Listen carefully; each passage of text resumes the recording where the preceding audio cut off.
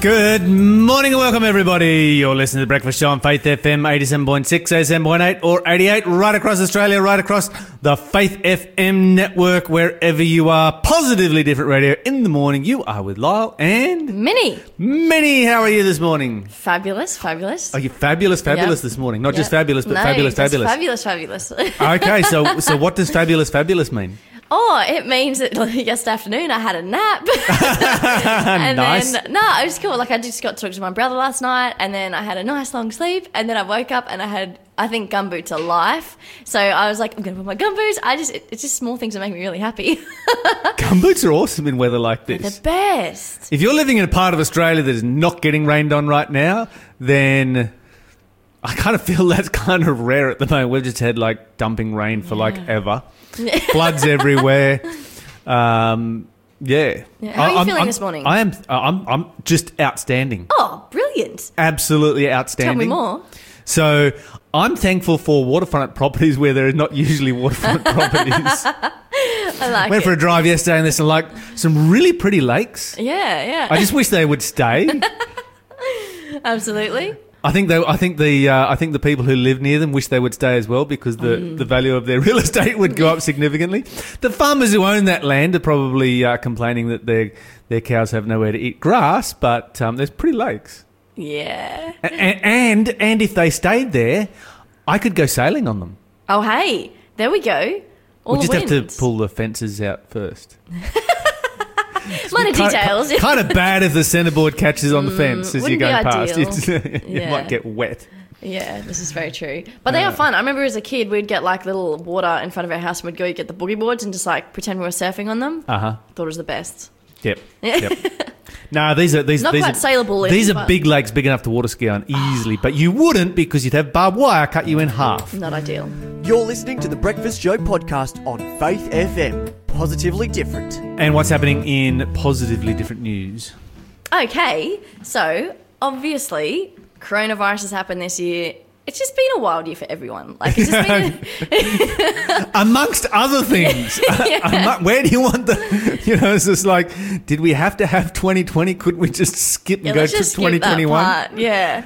So it's just been a bit wild. A lot of people have lost their jobs or jobs have changed, all these sort of fun things. And there has been a family in Ohio, and the dad lost his job. He was working in IT, loses his job, can't pay rent, and eventually the landlord goes around and he's just like, they always pay rent on time. Like, what is going on?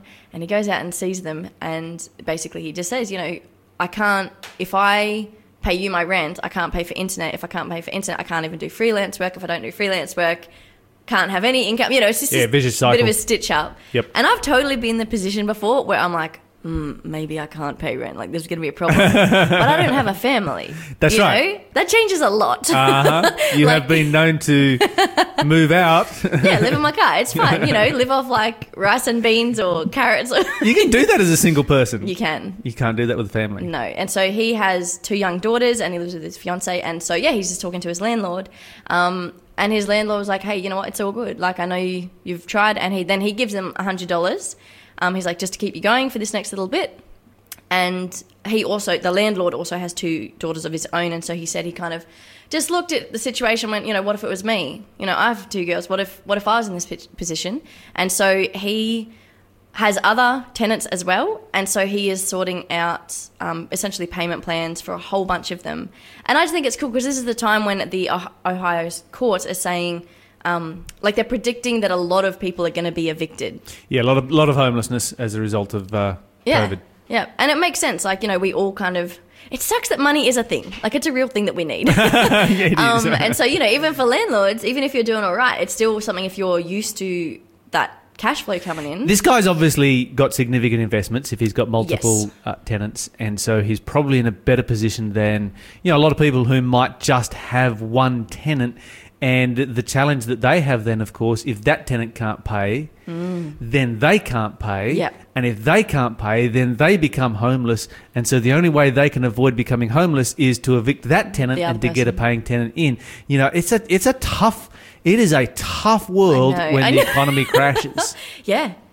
But it was cool. And so I just think it's lovely that this person obviously has enough, whether it's he's got the the backing that he can do it. Or he just said, one of the comments he made was, well, do to others as you would have them do to you. And maybe there's part of it is just that moral background that he's just got, like, I just can't kick these people out. So I was like, oh, that's lovely. Well done, you. It's nice to see people, and he's obviously done his assessment and found that these are people who are in genuine need. Yeah. Because they're not just trying to rort the system. They're not just trying to sit on their hands and do nothing and use people. Because I just don't have respect for people that do that. The Bible says if you don't work, you shouldn't eat.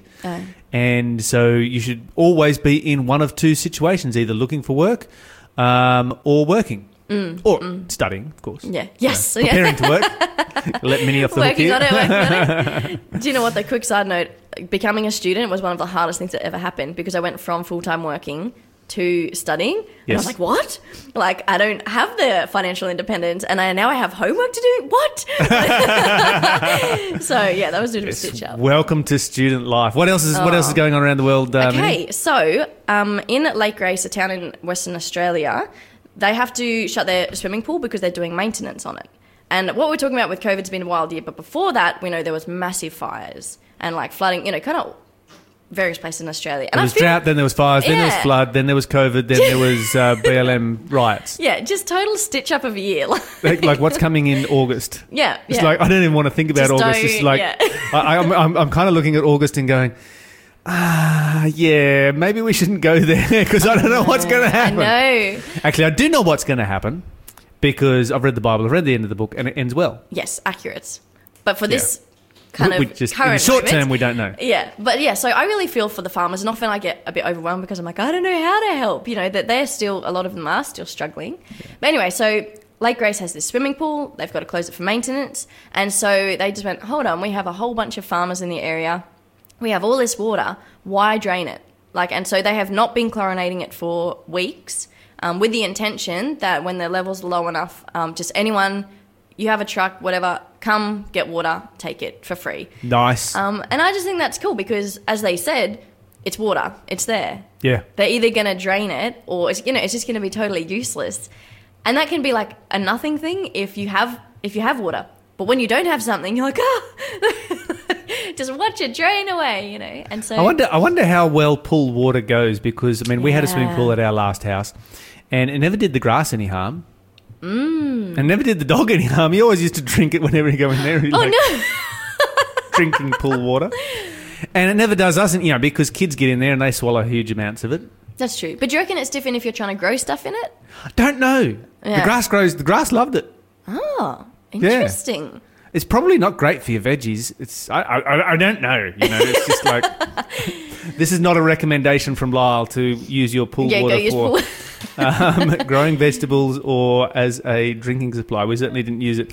I don't think I would drink it ever on a regular basis unless I was in desperate circumstances. Couldn't be good for you. It just could not be good. It's like someone was telling me, this is a bit of a side note again, but they were like, oh yeah, I just was like, didn't have any water, so I was just drinking like the ocean water. And I was like, did that not make you more thirsty though?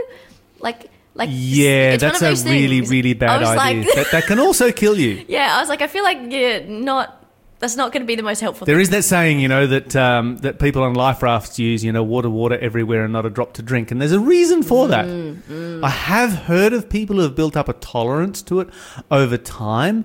But, hey, you're going to get some pretty vicious kidney stones from all of that. Oh, at the best case scenario. Yeah. That's your best case scenario.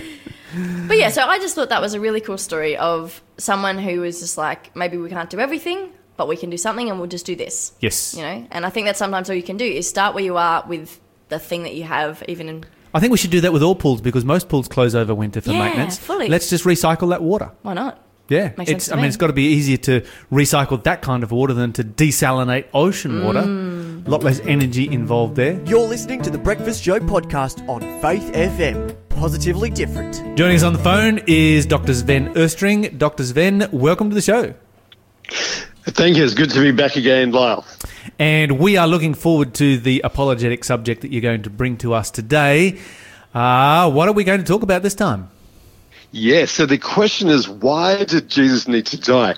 So, Lyle, this is one of the most important questions in Christianity and the Bible, because of course in Christianity the whole message is that God sent Jesus to die for us. But if you're talking to atheists and skeptics, they will actually question, why did this need to happen? Because it, can sound, for that famous verse, for God so loved the world that he sent his only son to die. It can sound like God's being pretty cruel to his own son. Sounds a bit like cosmic child abuse, as they say. So we really want to dive into this, and for us as Christians, this concept is so important. The cross is so central to our faith. So we want to ask this question: why did Jesus need to die? It's a good question. I've had somebody who has, plain straight out told me they could never ever serve someone who sent their child to their death. Yes. And, that's a pretty heavy statement when you hear that. And it's like, wow, when you've grown up as a Christian, the death of Jesus for us is the ultimate act of love of both the Father and the Son. And this is what has drawn us to God. But for other people who look at it differently, it's what is driving them from God. Yes. So what we want to do is we want to dive into this very question: why did Jesus need to die? So first of all, it starts with who we are and our very, very nature. And the Bible is very, very clear that as human beings in our current condition, our current state, we are sinful. And I guess that's a pretty sobering, pretty humbling kind of thought. Yes. But that's what the Bible says. And it's interesting that philosophers and thinkers have said, of all the teachings in the Bible, in Christianity, this is one of the most clearly the one which has the most evidence. You've got so much, as I would say, empirical evidence that we really are sinful beings. I mean, you just look around the world. You look around everything that's happening in the world, and unfortunately, and this is the sad reality, that we are sinful. We are not morally pure. We're not morally perfect. We wish we were, but we do unfortunately sin. And there's lots of really powerful biblical statements which really demonstrate this. So, for example, you go to Romans chapter 3 and verse 23, for all have sinned and fall short of the glory of God. We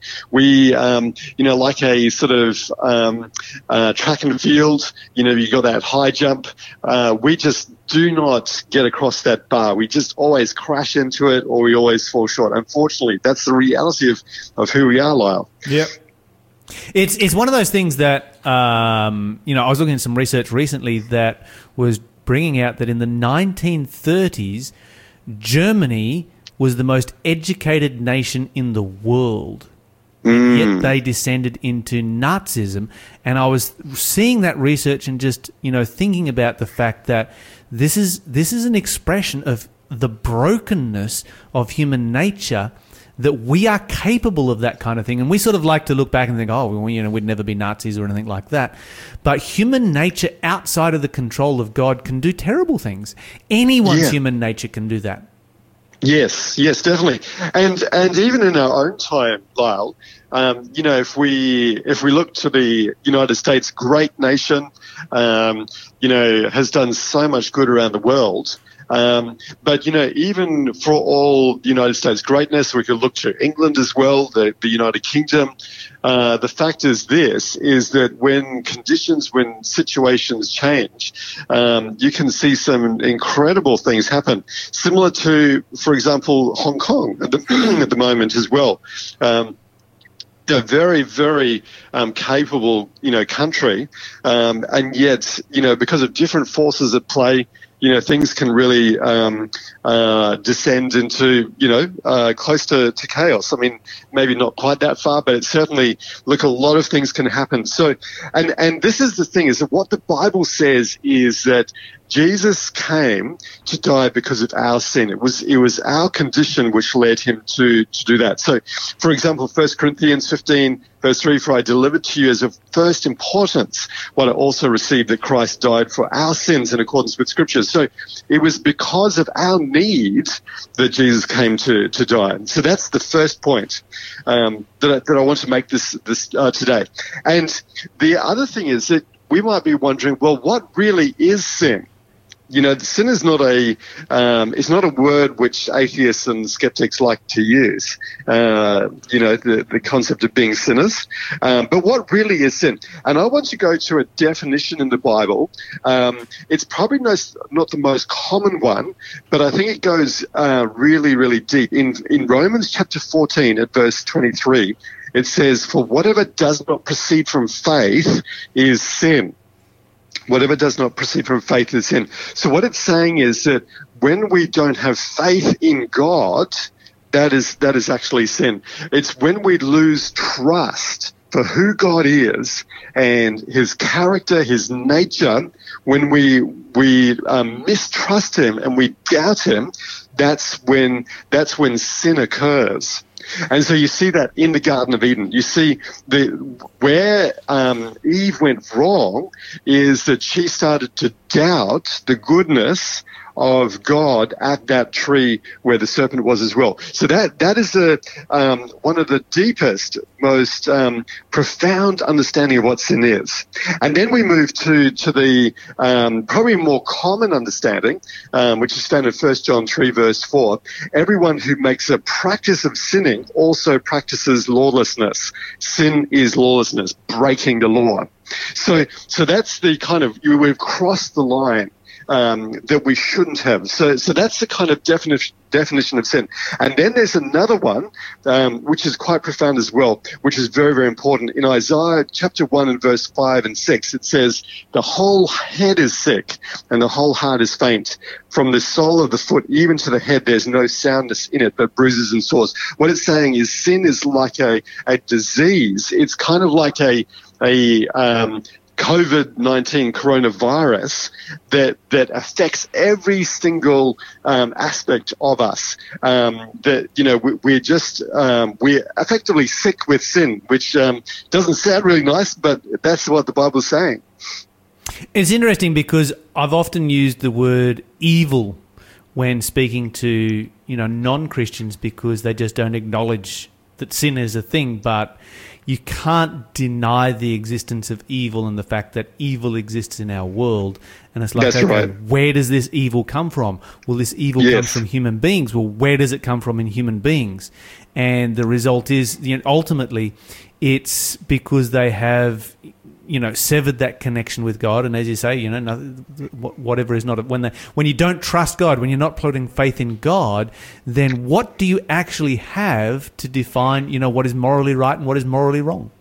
That's exactly right. Because God is the standard of morality. It's his character which is the standard of morality. And so you have this picture, and you have this picture of human beings and humanity where we have got entangled with sin, and sin is like a spiritual sickness, a spiritual condition where we all are caught. It's so contagious, and it's passed on from mother and father to child, and so we are headed towards total destruction and oblivion. And then the question is, what was God's response to that? God could have said, they didn't trust me back in the Garden of Eden. They were not willing to accept my understanding. They didn't accept my goodness and direction. So he could have said, and this is what it says in the Desire of Ages, beautiful commentary about the life of Jesus, that God could have swept us all away. And it would have been a totally just thing to do. He could have just, written us off.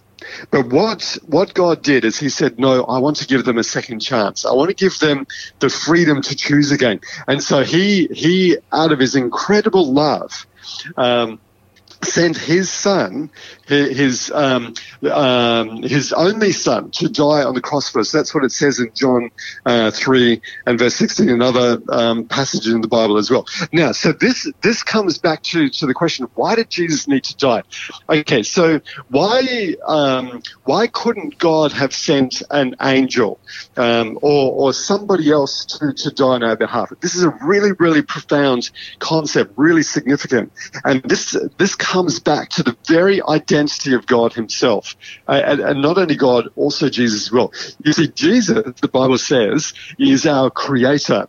Jesus created this world. He created all of us. He sustains us as well. So Jesus is not just another created being. So it's not like sending you to die for me. No. What the Bible is saying is that Jesus came as our creator. And when he died, what it means is that we all die. That's what it says in 2 Corinthians 5 and verse 14, because we have concluded this, that one has died for all, therefore all have died. So in this incredible, it's really an act of genius, incredible wisdom. What God did is he said, I'm going to send Jesus to die for humanity. But in that very process, we all die in him. So because he is our creator, because he's sustainer, when Jesus dies, we all die. And that means that Jesus can solve the problem of sin for us. That's why Jesus needed to die. And it couldn't have been Gabriel. It couldn't have been, anybody else in the heavenly ranks. It needed to be Jesus. And that, for me, I find that incredibly profound. This is not God sending his son as an act of, cosmic child abuse. This is God himself stepping into our world as our creator to die for us so he could fully address and resolve the problem for sin for us. It's just absolutely incredible, Lyle. It's a very profound thought that none of us would exist without Jesus Christ. Yes. None of us would be able to continue to exist without the sustaining power of Christ. And when Jesus dies and Jesus is dead, then for us, our future is completely over and done and finished. And then when Jesus comes back to life, of course, the resurrection, becomes that great promise for us of eternal life. It's completely, That's right. It's completely reversed. That's right. And so what philosophers have said is that sometimes it's a little bit hard to think because we tend to think of ourselves as a little bit like, we're a bit like a car. We've come off the assembly line, at Ford or Commodore, except the Commodore's kind of wrapping up. Or you could think of Toyota or Honda or whatever. Pick your favorite car. So we come off the line. So once we've left the car yard, we just drive away. As long as you fill Lyle up with some petrol, using the car analogy, you'll keep on going for as long as until you kind of break down. But it's not actually like that in terms of with God. The picture which we want to use in terms of how God sustains us is more like a picture on a TV. So with the picture on the TV, as long as the power, as long as God is sustaining you, then your picture, your image, if I could put it that way, will continue to exist. But if God were to pull a plug on you, you would vanish in an instant. Yes. And that's incredible to think about. You would be absolutely gone. So it's not like a car that continues to drive on and continue to exist. No, the whole universe would be completely gone if God didn't sustain us. And so when Jesus died for us, what he did is he said, I'm going to take away your sin-infected life, and I'm going to destroy sin in the big sense, and then in the resurrection, I'm going to give you another choice where you can come back to life in me, and you can have my righteousness, my pure, spiritually pure life. And so that is what the whole picture, the symbol of baptism really is. Baptism is saying, yes, I understand that in Jesus I died to my old self, completely gone, completely, buried, and then I'm raised to new life in him. And that is my choice. I'm going to put my faith in Jesus rather than, what we usually do is we put our faith in ourselves. We put our faith in our own abilities, all of those kind of things. But we're saying no, because I see that I cannot exist without Jesus. I'm going to completely be destroyed by sin. I'm going to put my faith in Jesus and be raised to new life in him. And I'm going to accept, but I'm going to choose the eternal life which he can give me. And honestly, Lara, this is, we're only in many ways kind of scratching the surface here of what Jesus did for us and why he needed to die for us. But it's so exciting. It's so profound. Dr. Sven Östring, thank you so much for joining us this morning. That is an incredibly profound thought. You're listening to the Breakfast Show podcast on Faith FM. Positively different. It is now time for... Question of the day. And we have somebody who's written into us the verse in Philippians 1:23. Paul speaks about having a desire to depart, dying, and being with Christ. It doesn't add up to what some teach about what happens when we die. Okay, so the Bible teaches this when you die. The Bible teaches that you die and wait for the resurrection. And when Jesus returns, you are resurrected to go with Jesus Christ. That's what the Bible teaches. There are a multitude of verses on that. You can't have both the resurrection and the immortality of the soul at the same time. They cancel each other out. Either you are immortal or you have a resurrection. One of the two. Which one is it? And the Bible teaches the resurrection at the second coming of Jesus. The word soul and spirit are mentioned over 1,700 times in the Bible. There's not a single solitary reference to any place where the spirit and soul are referred to as being immortal. Those verses don't exist. These are traditions that have crept into Christianity over such a long period of time that a whole system of theology has been built around them that is not the theology of the Bible and doesn't exist in the Bible. However, this person wants to know about this particular passage right here. Okay, so we go to Philippians chapter 1 and verse 23. Let's read what the Bible says. And then we'll look at what the Bible doesn't say. It's a fair question. In verse 23, it says, "For I am in a strait." What do yours translations say? Mine says, "I am hard-pressed between the two." Hard-pressed between two options right here. I've got the Old English. I am hard-pressed between two options, having a desire to depart and to be with Christ, which is far better. Nevertheless, to abide in the flesh is more needful for you. Okay, so Paul really, really wants to be with Jesus Christ. There's no question about that.